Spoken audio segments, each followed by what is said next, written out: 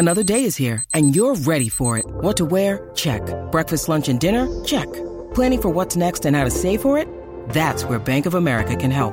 For your financial to-dos, Bank of America has experts ready to help get you closer to your goals. Get started at one of our local financial centers or 24/7 in our mobile banking app. Find a location near you at bankofamerica.com/talktous. What would you like the power to do? Mobile banking requires downloading the app and is only available for select devices. Message and data rates may apply. Bank of America N.A., member FDIC. When you need mealtime inspiration, it's worth shopping Kroger, where you'll find over 30,000 mouth-watering choices that excite your inner foodie. And no matter what tasty choice you make, you'll enjoy our everyday low prices, plus extra ways to save, like digital coupons worth over $600 each week. You can also save up to $1 off per gallon at the pump with fuel points. More savings and more inspiring flavors make shopping Kroger worth it every time. Kroger, fresh for everyone. Fuel restrictions apply. Welcome to the Wine and Gold Talk podcast. It is Sunday night, 7:15 Eastern time as we record this. Chris Fedor, Joe Vardon with you. Joe, for the second straight week, buddy, we actually have a guest. I don't know what's going on. I don't know if we've become more popular doing this podcast, but more people are coming on our podcast, and it doesn't just have to be me and you talking back and forth. Well, that's true, but what I was going to say that we have absolutely nothing left to say between the two of us. But even if we did, we would certainly put it down for a week, set it aside to have this next gentleman join us, all the way from wine country, where his skin looks better, his smile is wider, he's light on his feet. He is just living the dream, and of course, I am talking about none other than former Cavaliers general manager, 2016 championship general manager, championship team building general manager, David Griffin, joining us again from wine country. Thank you very much. Guys, I am really, really happy to do it. I can't believe we've had a guest 2 weeks in a row and I'm second, but that's okay. I'm going to be all right.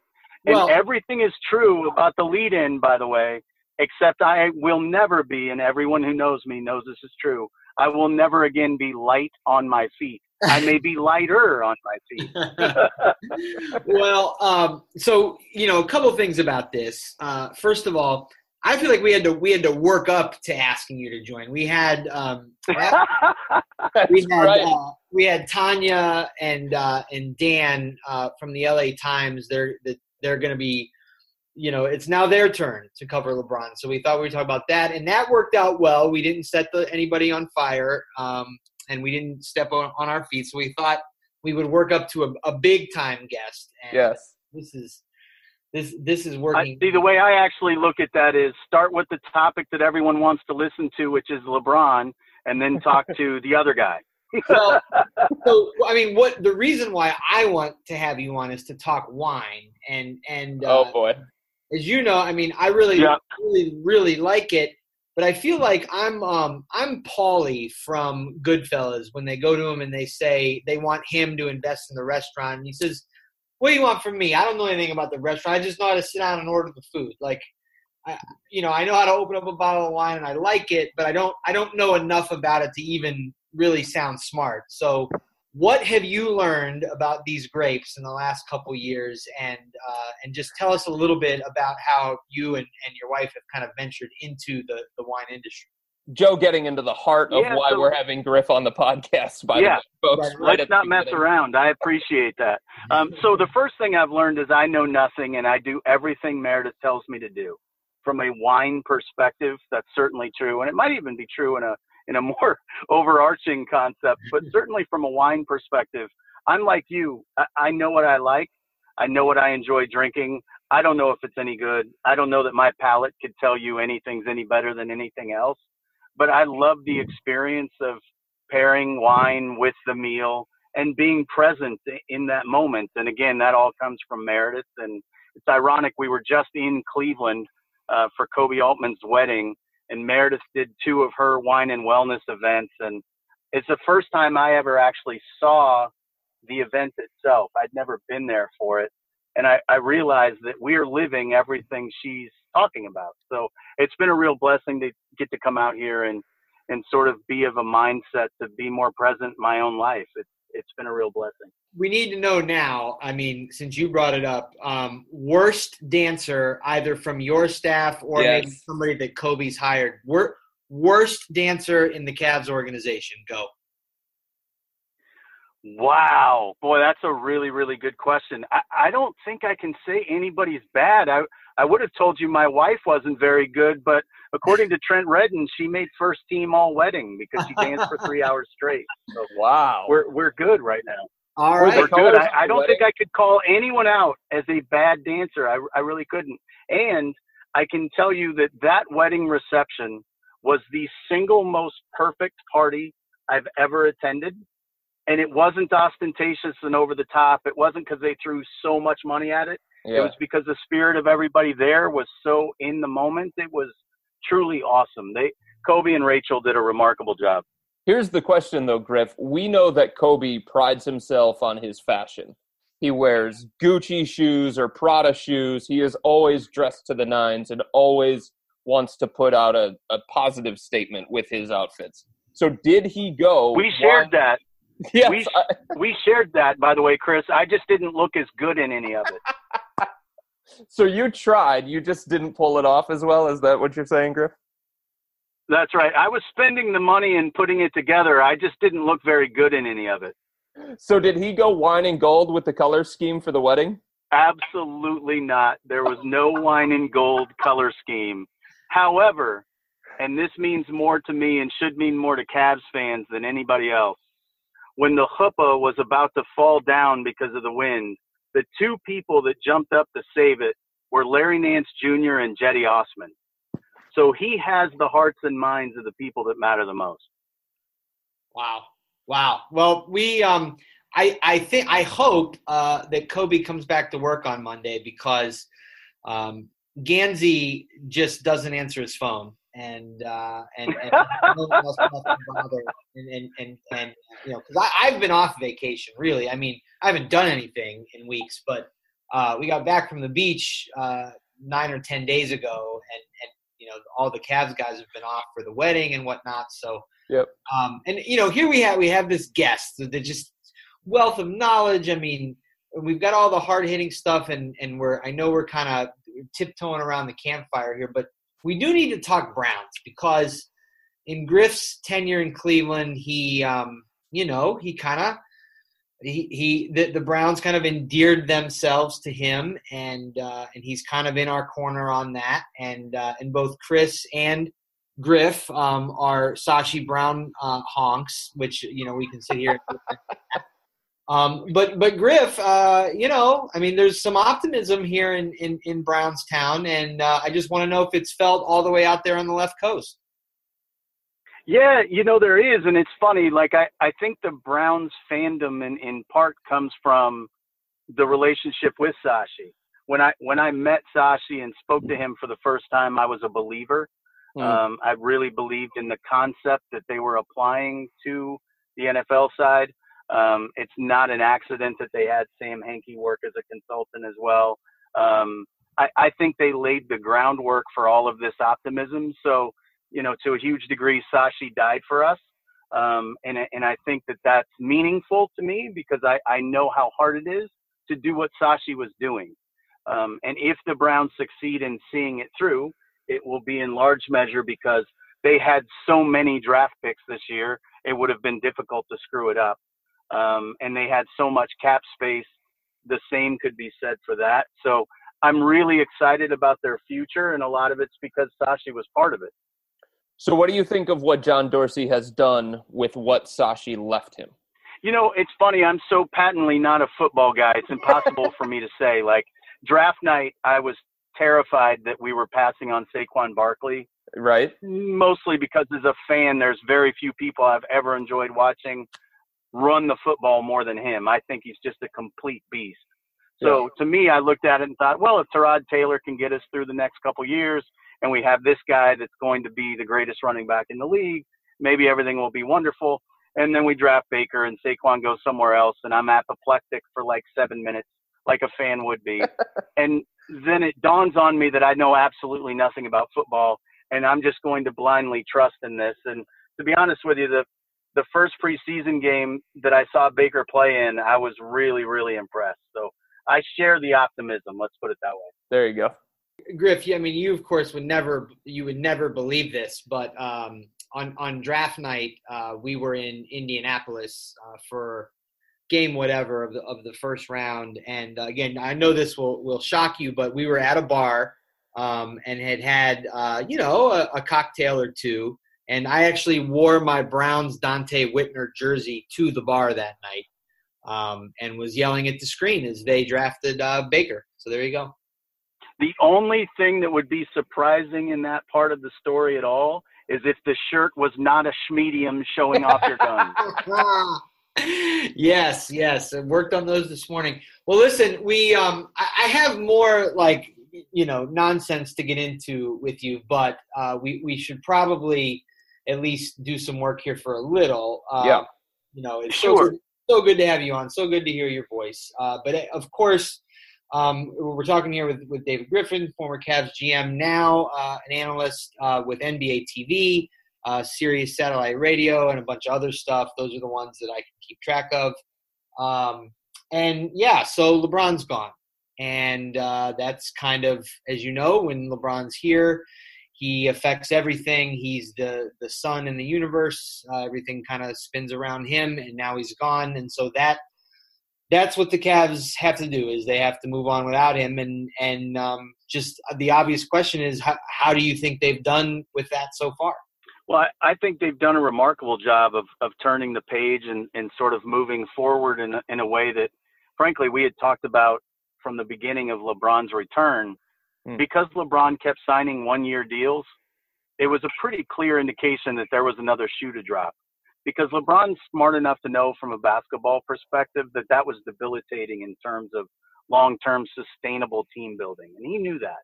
And he still continued to do that. And because of that, you were sort of left to recreate magic every summer and pull a rabbit out of your hat at trade deadline because you were going year by year.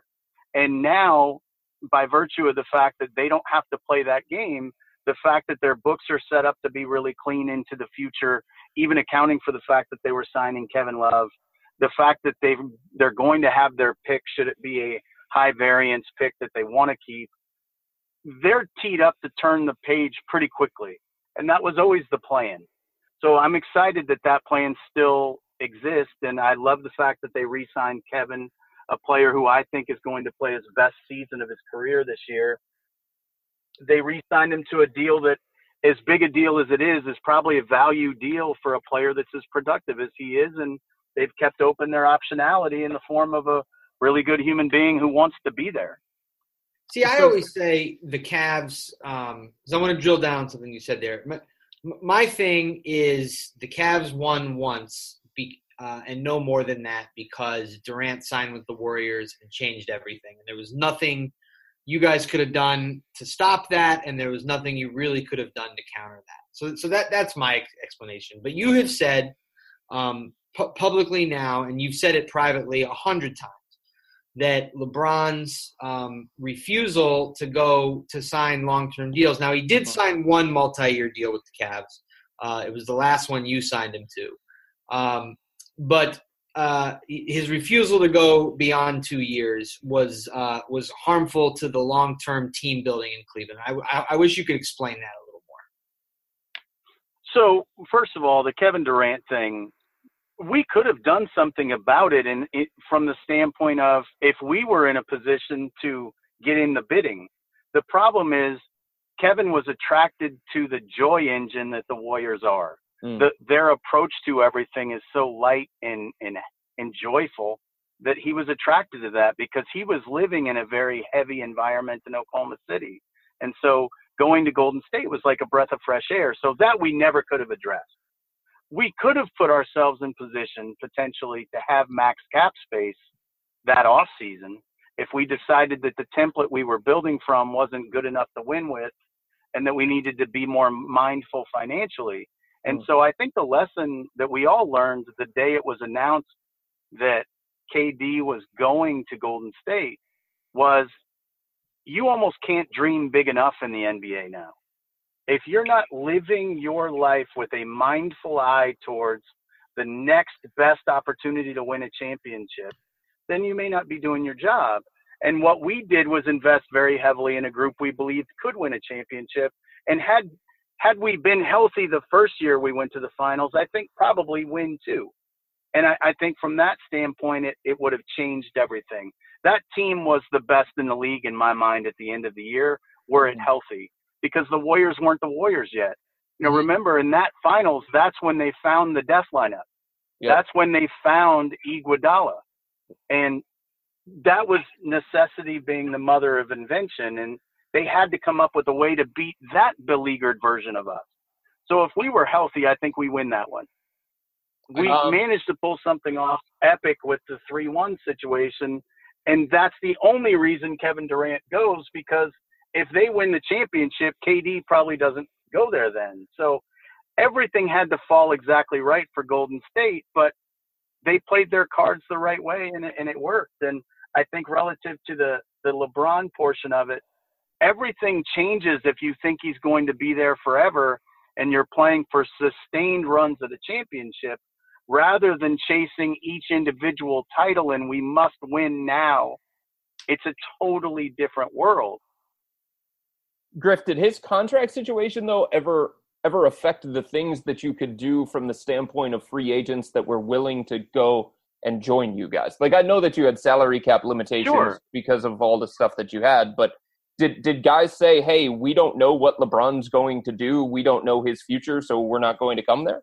Well, sure. And it's sort of chicken or egg, right? So if you knew LeBron was going to be under contract, you may do something different the previous trade deadline to create the cap space that you know you can go get free agent X with.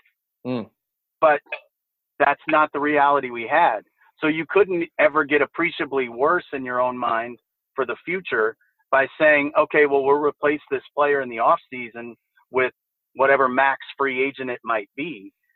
And the other part of it was, even if you had max cap space, nobody's going to sign a long-term maximum contract if they don't know they're going to be playing with LeBron. And he wasn't going to tell that to anybody either. So it ends up being a very difficult situation. If you acquire Paul George, by way of example, if you know LeBron is staying, you probably know you can convince Paul to stay. But if you don't know that, then you're just risking everything on a hunch. And while Dan Gilbert and his ownership group invested more money than any team in history to win a championship, and they made winning possible because of that, even they couldn't take that risk.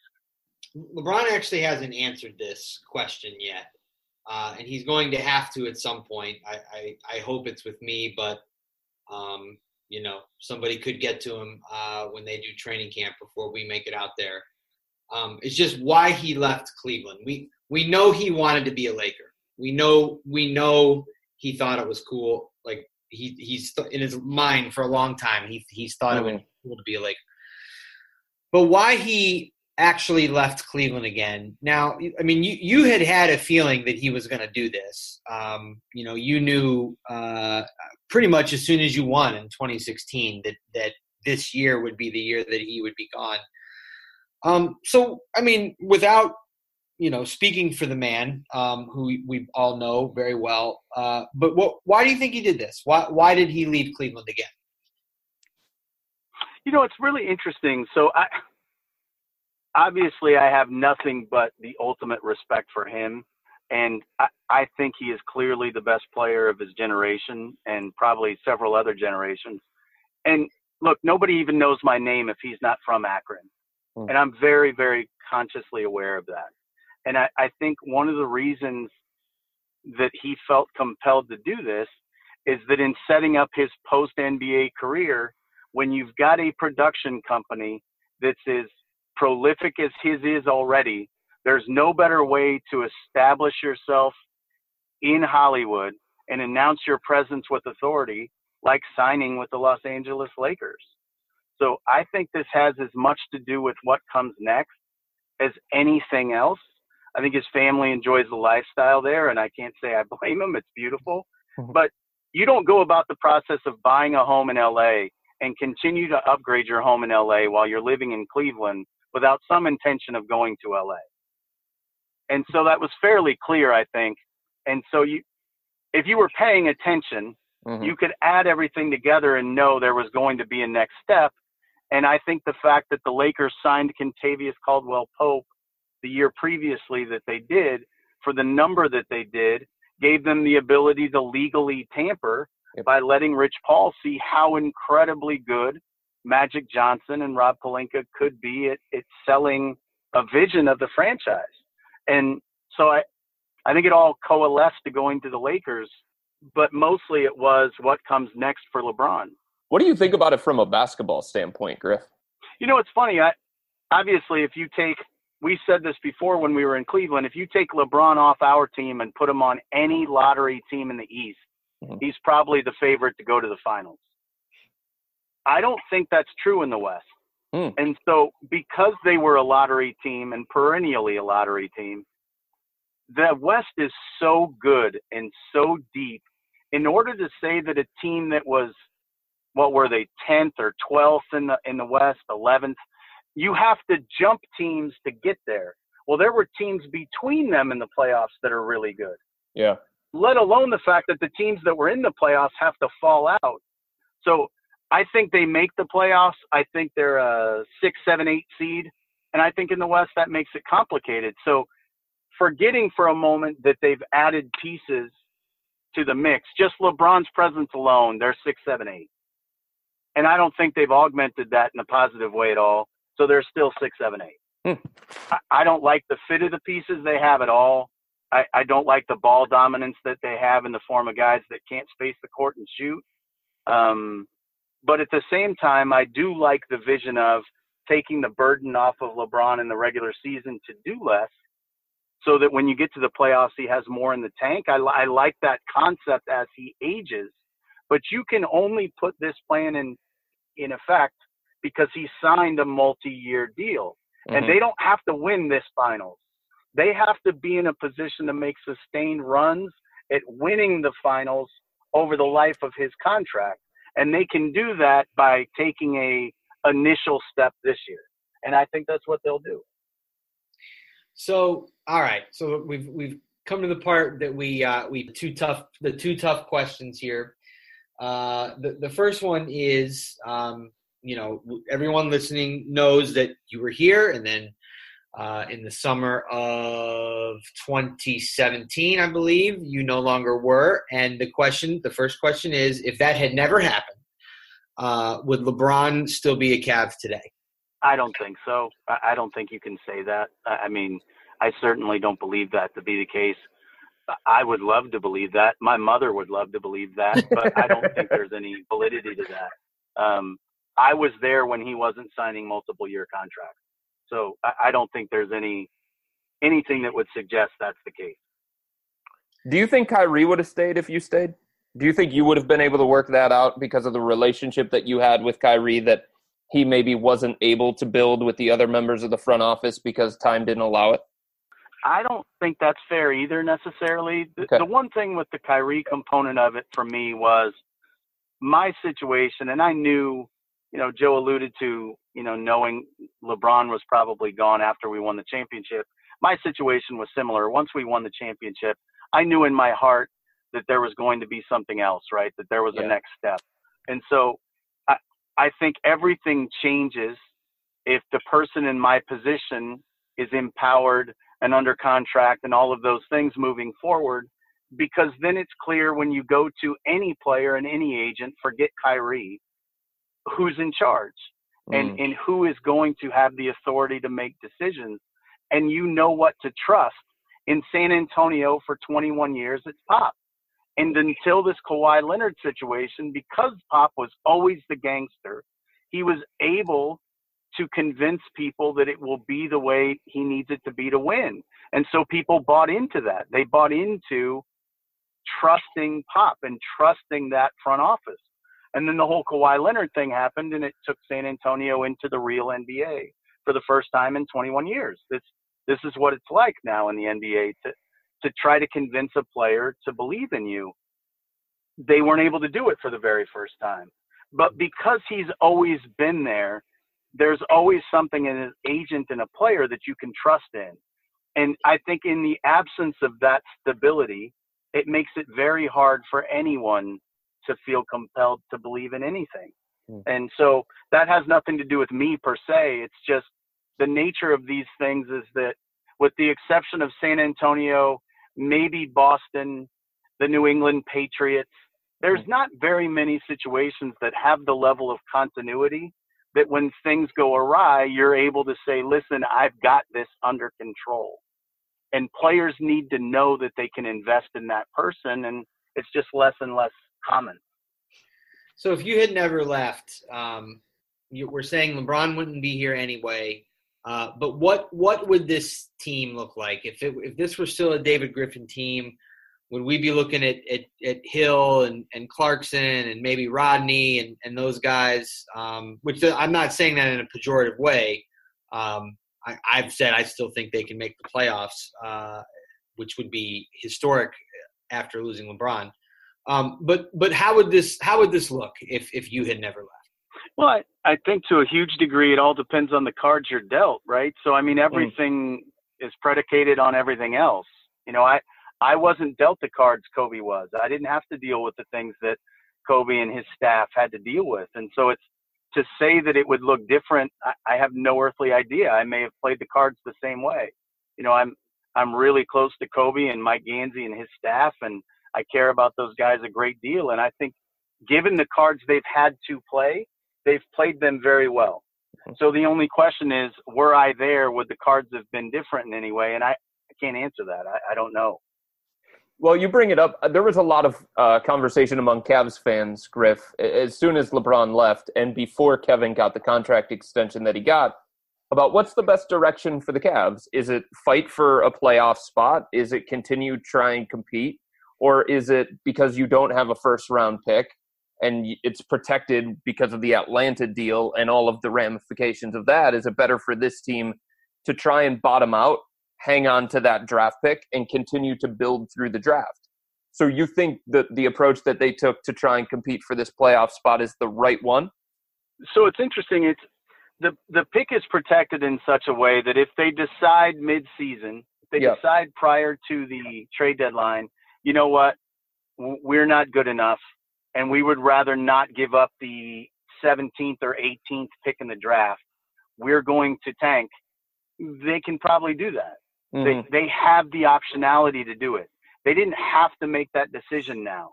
But if they did make that decision now, they would have had no optionality for actually being better and growing Colin Sexton in an environment where winning matters. And that's the only way you can really fairly judge a young point guard is, can they impact winning and losing? Lonzo Ball was done an incredible disservice going to a team that was tanking. It's not on Lonzo to make a team that doesn't intend to win. It's not on him. And so, and that's a bad example actually, because the Lakers didn't have their own pick, but it happens all the time. Right. So forget I said Lonzo, but pick another lottery player, right? Sure. Devin Booker. Right. Devin Booker's a better example. Devin Booker just got maximum money, having never proven he can be the difference maker in a team that wins games. Well, now the Cavs get to find out if we have an elite offensive weapon like Kevin Love spacing the court, and we give Colin Sexton the opportunity to make plays to win games, can he do it? That's really meaningful. Kyrie didn't get that when he started. Right. We didn't have a player like Kevin Love with Kyrie. So now they're going to learn something about Colin that they never could have learned if they tanked initially. And if it goes incredibly well and they're in position to give away the 22nd or 23rd pick, then they could even augment the group. And as long as they don't do it by adding money to next year's books, they're still in position to go get maximum free agents. So I think what they did was play to the greatest optionality that they had. And that's something that Dan Gilbert very much believes in. It's something that I would have learned from Dan and Nate. Optionality is in and of itself a weapon in the league, and they have that now. Going into last season, Indiana was picked by Vegas to win about 31 games. 30 games. And, of course, they ended up fifth, one game behind the Cavs, and gave them a run for their money in the playoffs. Do the Cavs have that in them, or is when you talk expectations, are you talking tip of the top ceiling 8 seed? Yeah, so I think a big part of this is that the East isn't very good. And so when you look at what they have to do to make the playoffs, I don't think there's a 6, 7, 8 team that you can unequivocally say is even definitely a good playoff team. So I think what they have to do is find a way to be the best possible blend they can be of the talents they have. And I know Ty Lue and his staff can do that. You know, the person I'm most excited for this season is Ty, because the guy is a hell of a basketball coach. And there is no championship without Ty Lue. And LeBron would tell you the same thing. So for him to be in the situation he's been in this whole time, where all he could do was be wrong, and if you lose, it's Ty's fault, and if you win, it's LeBron's credit, I think it's just the most excruciating experience for a coach to have. I'm really grateful that Kobe and Dan allowed him to take the time, not allowed him, really forced him to take the time that he needed to get right physically last year, because I think he's a revitalized version of himself. And seeing him be on the court again in sweats on the floor working with guards, and we've been able to see that now in terms of the Instagram and all of those things, Ty Lue's going to be the best version of himself he's ever been as well. So when you have that in the form of a guy who can be that good out of timeouts, yeah, I think you can be a 6, 7, 8 seed, and I think you could be a really difficult out. If you're 6, it's not a given to me that 3 beats you. So when you hired him, when you hired Ty, you told us that he was the hottest of commodities, that he was a savant, that he was just brilliant. And of course, as you said, you win a championship and there isn't one without him. But then, the next 2 years happened. And of course they both ended in the finals. And so only one team did better when it was all over. And it was the team that added Kevin Durant to a 73-win team. Yeah. But anyway, go ahead. This team, this team was 29th in defense. Dwayne Wade and they were worse than that, by the way. Oh, That's misleading. They were worse than that defensively. It was awful. So, I'm of the opinion that actually had a lot more to do with LeBron than it did Ty. But what Ty has a bunch of detractors out there, so I'd like you to speak to them and just maybe explain, if Ty's such a good coach, what happened all these nights in the regular season the last 2 years when the Cavs just weren't very good. Yeah, so I think LeBron did have a lot to do with that from the standpoint of he took a lot of plays off on the defensive side. That's how he was measuring himself so that he could have enough in the tank to do what he needed to do offensively. He had an incredible burden last year having to make plays for everybody. No Kyrie meant that there was no secondary playmaker, and that never really got addressed because Isaiah Thomas just never worked out. So they didn't have a secondary playmaker. So in order for LeBron to be what he needed to be on the offensive end, he was taking a lot of plays off defensively. And it's hard to scheme lack of effort, right? And they got lack of effort from a whole bunch of people. But what I think was important for Ty, and this was always the case with us, when Ty takes over the defense, which is what he does in the playoffs, he turns the water off of whatever the best weapon is the opponent has. And that's because he's so good at taking away what you do best. We're going to beat you because he has enough time to prepare. There's a reason Toronto had to change as radically as they did, and a big part of it is Ty Lue. We scored out a timeout at the end of those games almost all the time. They never did, and he completely took away the 2 greatest weapons that Toronto had. That's all Ty Lue. That's his genius. So the same person that they're faulting for the faulty defense throughout the regular season is the guy whose magic makes it possible to get stops in the playoffs. So when he takes over the defense, things change radically. And a big part of that's because LeBron buys into Ty Lue. So he does what Ty Lue wants him to do. And I think moving forward, Ty's going to have to learn from that, and he's going to have to understand, just as you are now intimately involved with the guards on the floor, this defense has to be yours again. And if it's not going to be his, they could struggle again. All right, we've got plenty more coming up with David Griffin, former Cavs general manager, now with SiriusXM NBA Radio, also does stuff with Turner Sports, NBA TV, TNT. We'll have more with him coming up, but first. Did you know that 1 in 6 Northeast Ohioans struggle with hunger? Many people in Northeast Ohio are forced to make tough choices. Unexpected expenses, prescription costs, and rising heat costs are all things that can prevent people from being able to put food on the table, and they are forced to make tough decisions, which often results in hunger. But you can help. Each dollar that you donate to the Harvest for Hunger campaign will result in 4 meals. Donate today by visiting harvestforhunger.org. Help feed your neighbors. Cleveland.com is a sponsor of the Greater Cleveland Food Bank's Harvest for Hunger campaign. All right, Griff, you were talking about Ty and the things that make him a good coach.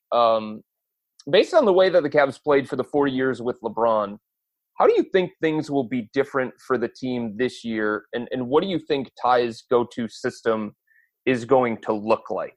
You mean beyond them not going to the finals? Yes, beyond that.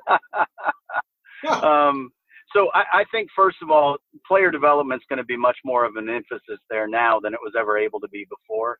And that's sort of Ty's sweet spot.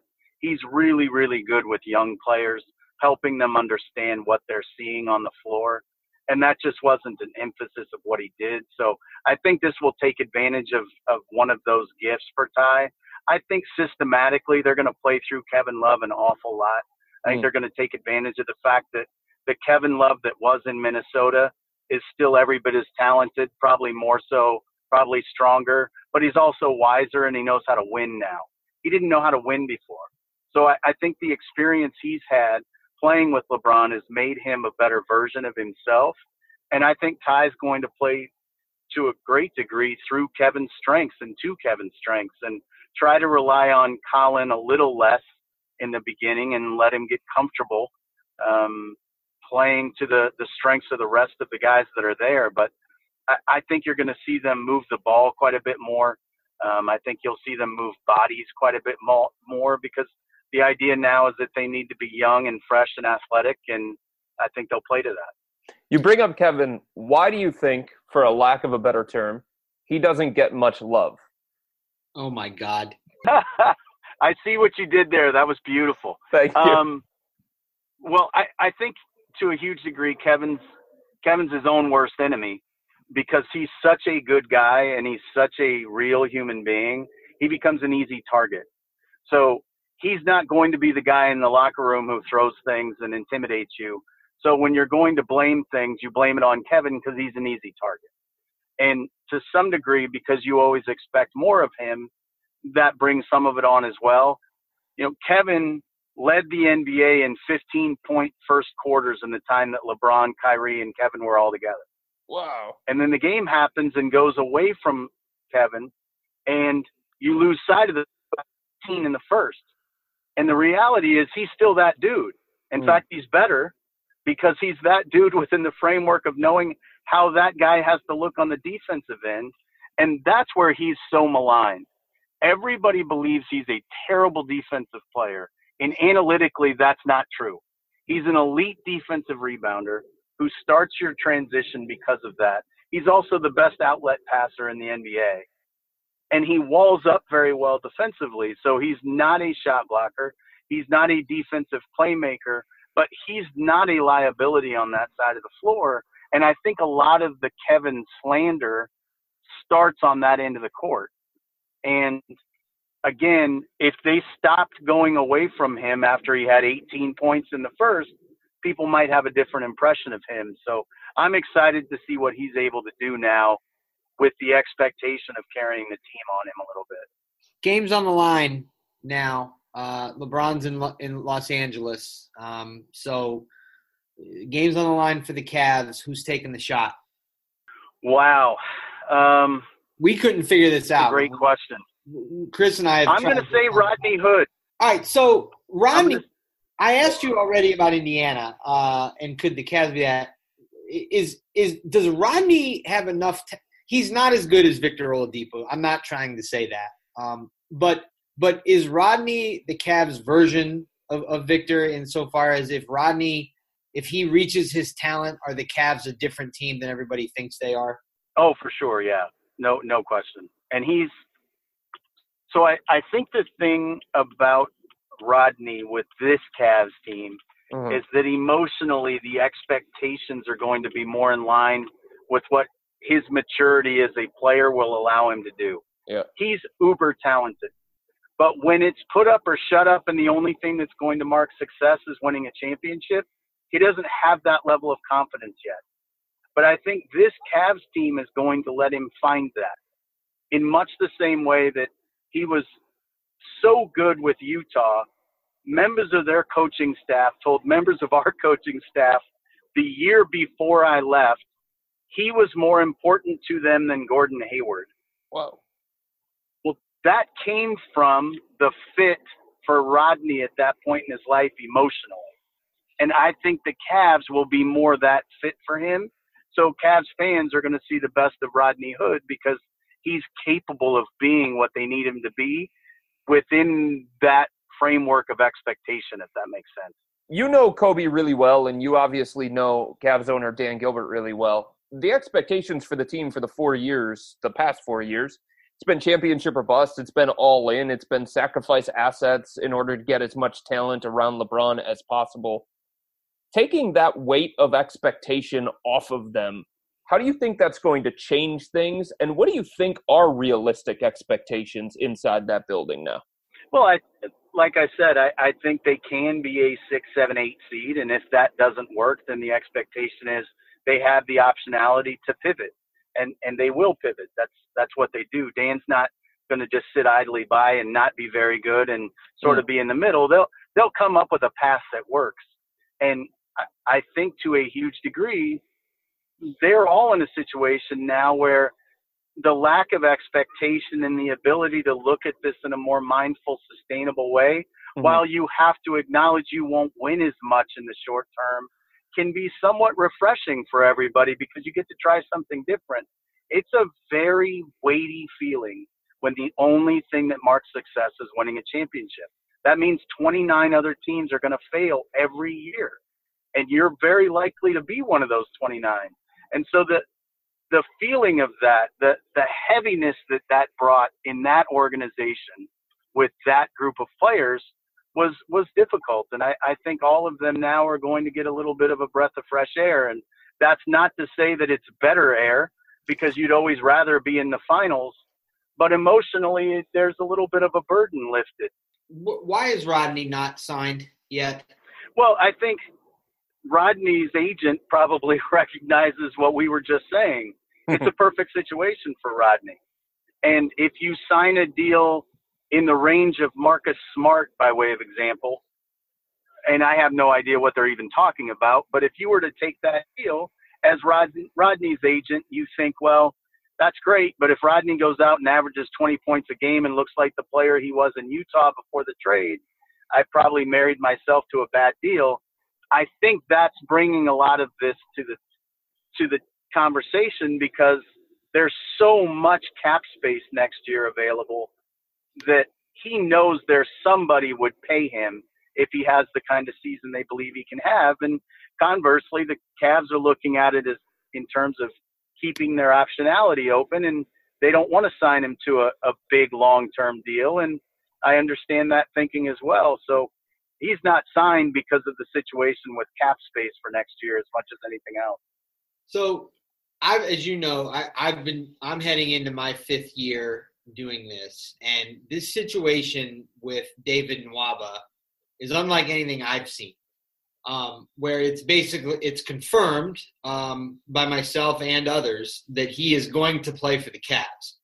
But this confirmation comes without any deal.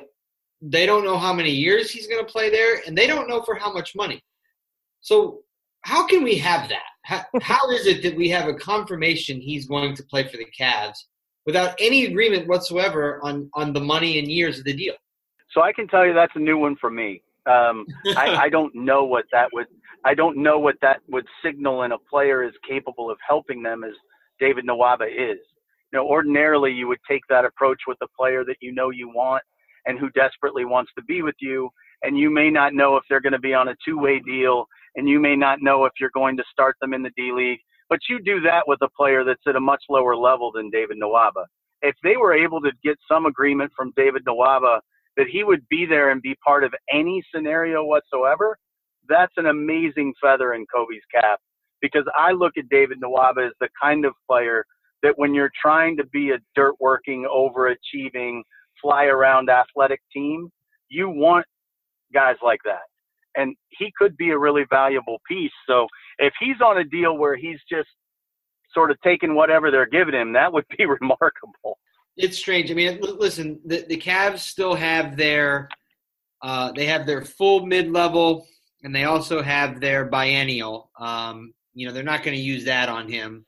That's too low, I think. But the full mid-level is like 8 point something or other, or a 4-year deal worth something like $37 million, which I think that's Marcus Smart money there. I mean, Nwaba hasn't played to that level yet. He's not going to get that. No, he's not going to get that. But I wouldn't be surprised if it was biannual-ish, just because there wasn't a lot of space available. Right. So I think he was of the mindset to put himself in a situation where he knows he's going to play a lot, and he knows his skill set's necessary. And if he can do that within the framework of having optionality for next year, maybe that's what he's doing. But I obviously have no earthly idea, but that would make the delay make sense, I suppose. Can you imagine having this conversation with me 5 years ago and me trying to discuss biannuals and mid-levels and all those things? I could imagine it, but it would have been a whole lot more of me talking than you. But I think you, coming from the political world like you did a remarkable job of asking all the right questions. And I think in the situation that you're in, learning on the fly when LeBron James is around, you may be in a better emotional position now as well, because the expectation isn't quite the same for you either. It's different, man. I mean, the last 4 years, it's something to be a part of anything where LeBron's flag is the flag on the plane. Yep. And then if, you add in kind of the group that we had here from a press corps perspective, I mean, we were like the Rat Pack, really. Who would you assign, if you think of the guys in the media corps, David, who would you assign to a Rat Packer? Like who is, Peter Lawson or Loeffler and who, kind of go down the line there? Wow. So this is remarkable, Joe. I don't know that you've ever aged me out of a conversation, but it's hard for me to picture all of the members of the Rat Pack. The only thing I can tell you with absolute certainty is that Lloyd is Sammy Davis Jr. Because he's the only one I can picture pulling off the chacon kind of thing. You know what I mean? Oh my gosh, I'm so lost in this conversation right now. Can we mix in some Backstreet Boys and NSYNC so it's more my speed? Well, so you've got Peter Lawford, as I mentioned, and Joey Bishop. There's Sammy Davis Jr. and then Dean Martin from Ohio, and of course the chairman Frank. So I guess we'll have to chew on that. What are your plans? First of all, why are you not a general manager now? I had you signed by like 4 teams, and here you are still messing around in wine country. No, it's funny actually. I think you mentioned after we won the championship, you knew certain things, and I had a very real understanding that sometimes the fit's not right where you are, and you need to find that fit. And and both of you guys know a lot of what I went through from a medical standpoint and all of those things. And to be honest with you, when you get removed from it, I was in the NBA 25 years. And when you get removed from it enough to recognize that there's real value in your job providing for your life and not being your life, It makes it hard to imagine going back to a situation where the job is your life unless it's exactly the right situation for you. So I'm grateful that I've been afforded the opportunity to be selective, and to a huge degree, Dan really made it possible for me to do that. Our situation was, we just weren't the right fit, but it didn't end in a negative way at all. There was no malice on either side. And, I'm grateful he allowed for me to be in a position where I could make the right decision for me. So being able to watch it from not afar, because you were still a member of the media and you were doing stuff on NBA TV and Turner and stuff with Sirius XM, but just not being in it the way that you had been for so long, how did that change your perspective of the game, if at all? And how can that help you, I guess, if you do get the itch to go back in? Well, it's funny. We talked about it relative to the Browns.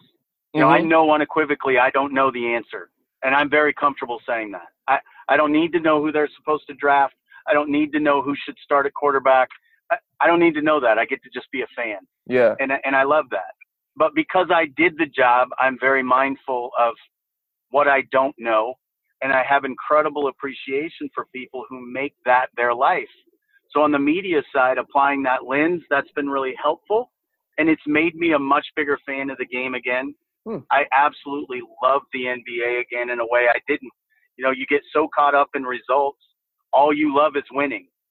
And you don't necessarily love the actual product. And so I think one of the things that if I ever did get back into it, one of the things you would bring with it is just sort of that revitalized spirit of, wow, it's an incredible blessing to even get to be part of this, because it's not the real world. To see the joy that the game delivers people from a fan perspective again has been really positive. So can you just watch it like that? Because I was having a conversation with Tristan Thompson in the locker room last year, Griff, just about how he watches the game when he's watching from home. Because all these guys pay attention and they all tweet about it and they all have these reactions to it. But he said the way that he watches it, it's like he breaks down the game as it's happening. And watching it with some of the guys in the locker room, they'll be like, oh, Dwayne Wade, crossover to the left, step back jumper, right? Or JJ Redick coming off a pin down, something along those lines. And Tristan said, like, he can't just watch it just to watch it. He's analyzing everything that's happening because he's kind of programmed that way. Are you the same way, where it's just you can't sit there and just enjoy what's happening? You have to break it down as it's happening?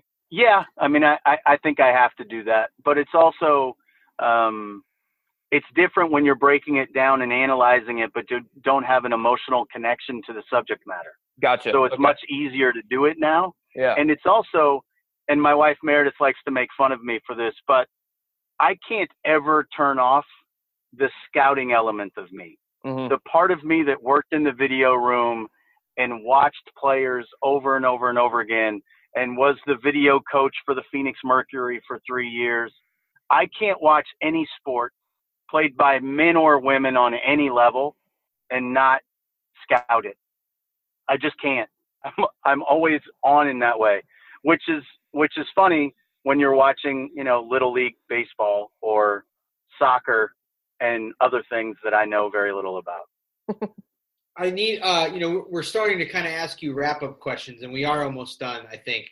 But there's one, we should ask you about JR. We should get back to business for just a second, because you signed him to this deal. It was after a holdout. He got the deal, I think, after he had the Game 7 of his life. The Cavs probably wouldn't be champs if he wasn't there in Game 7. And then since then, he hasn't been the same. He's probably had 2 of the worst years of his career. So can the Cavs trade him? Looking back, hindsight now being 2020, was the deal that you signed him to the right one? And what do you think has happened to him since?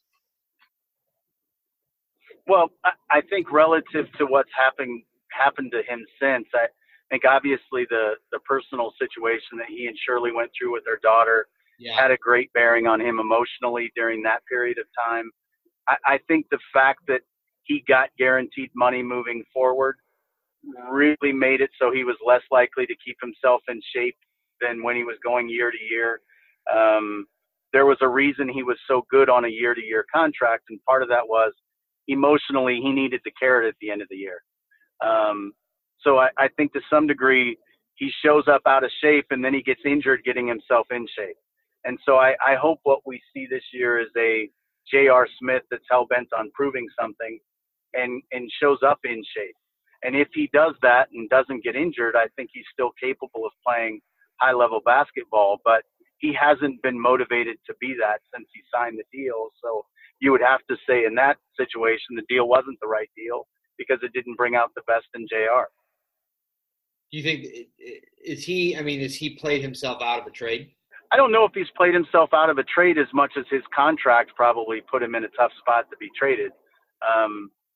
They made a deal when they brought in George Hill that was basically moving some money for less bad money. So if you're going to trade J.R. Smith, you're going to incrementally get out of it. You're never going to just trade it for an expiring contract or money that you feel better about. So I think to some degree, because Ty Lue believes in JR to the extent that he does, you'd rather keep JR and see what he's capable of giving you than take what might be bad money in the form of a player he wouldn't believe in. All right, so now we are going to wrap up, and I'm going to say some very nice things about you. But before we do that, tell us, we're a month away from training camp starts, so tell us what NBA work you are going to be doing this year. So I anticipate that I'll be back with NBA TV this year. I'm certainly going to be there September 24th and 25th for the start of their preview shows, which run all that week. I loved working with Turner, and the people at NBA TV were tremendous. Coach Fratello, who lives in Cleveland, was a big part of sort of the group embracing me to the level that they did. So I'm grateful to Mike for that. I think I'll continue to do that, and we'll probably continue to do the SiriusXM NBA radio stuff and continue to consult with prospective ownership groups. And if one of those groups gets a team and it makes sense, then maybe I'll be back on the other side someday. But for now, I'm really comfortable doing what I'm doing. What I wanted to say was you can't, unless you've done it either as a general manager or as a coach or as a teammate or as a media member, you can't understand what it's like to live in the LeBronosphere. So that's one thing. And then you think about the first 2 years of that, the coach was David Blatt, who is he's a character to begin with, and he had come from overseas, from Israel, and had brought with him just a backstory and a personality that was just wild for the times. And then you throw in a Kyrie Irving, and then you throw in a Kevin Love.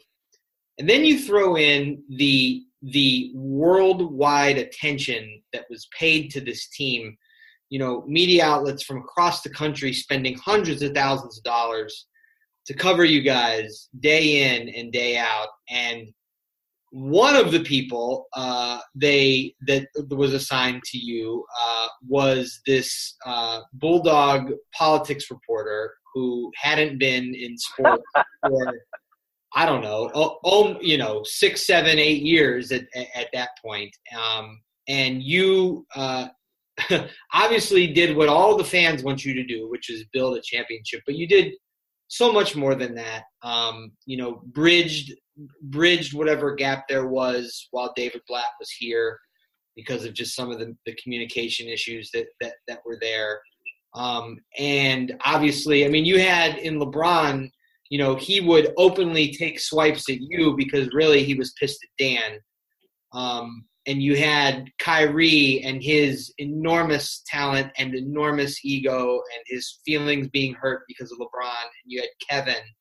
And then you had, all the while you, kind of helped me get through that first year and a half to really understand the job and understand the NBA in ways that, you just couldn't unless you had lived it. So I think I mean, in 90 seconds, like I've just scraped the tip of the iceberg for what you actually did here. But I want to thank you publicly, and certainly all of Cleveland does as well for all that other stuff other than helping me.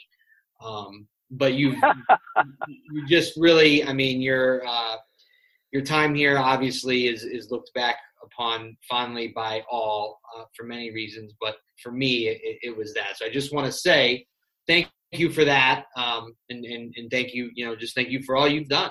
Well, I appreciate it very much, and we were in a really good position at the time we were there. It was fascinating. We got to see through the plan that we started with Chris Grant and Mike Blackstone, and we got to see that vision through to the end, and we were blessed to be there. Every situation calls for a particular skill set, and I think I was really fortunate that what I was particularly good at might have worked at that moment, and part of what I was good at was making fun of you for your T-shirts. So you're welcome. I'm here for you anytime. And my short. Do you remember how offended you were when I would wear shorts? Oh, everyone was offended, Joe. Everyone. Well, I was jealous. So I was jealous, right? I mean, Lloyd and I have similar calves, so I don't wear, shorts often. And I'm nowhere near as pretty as McMenamin. So, I was jealous, quite frankly. It was uncomfortable for me that you could pull that off. I work hours a day to be able to wear those shorts. Oh my gosh. We love getting a chance to do this. We could talk to you for many more hours, but I think we'll stop it there. Appreciate you joining us, Griff. It was awesome. And I know that fans still talk about you in glowing terms, being on the radio and doing podcasts and fighting with people on Twitter. You are known among the Cavs fan base as like the guy who can turn water into wine, which is perfect for you, right? Yeah, it's right up my alley now that I have such a burgeoning bat mitzvah and wedding business. It's great. Amen to that. Once again, thank you, fellas. I really enjoyed it. You got it, Griff. Good to have him. Good to have you. And folks, you've been listening for the past hour or so to the Wine and Gold Talk podcast. Thank you for tuning in and for reading us all on Cleveland.com. And for Chris Fedor, this is Joe Varden, and we'll be back with you again soon.